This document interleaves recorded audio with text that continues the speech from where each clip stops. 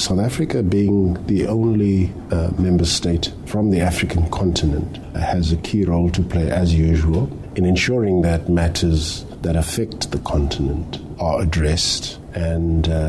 solutions sought.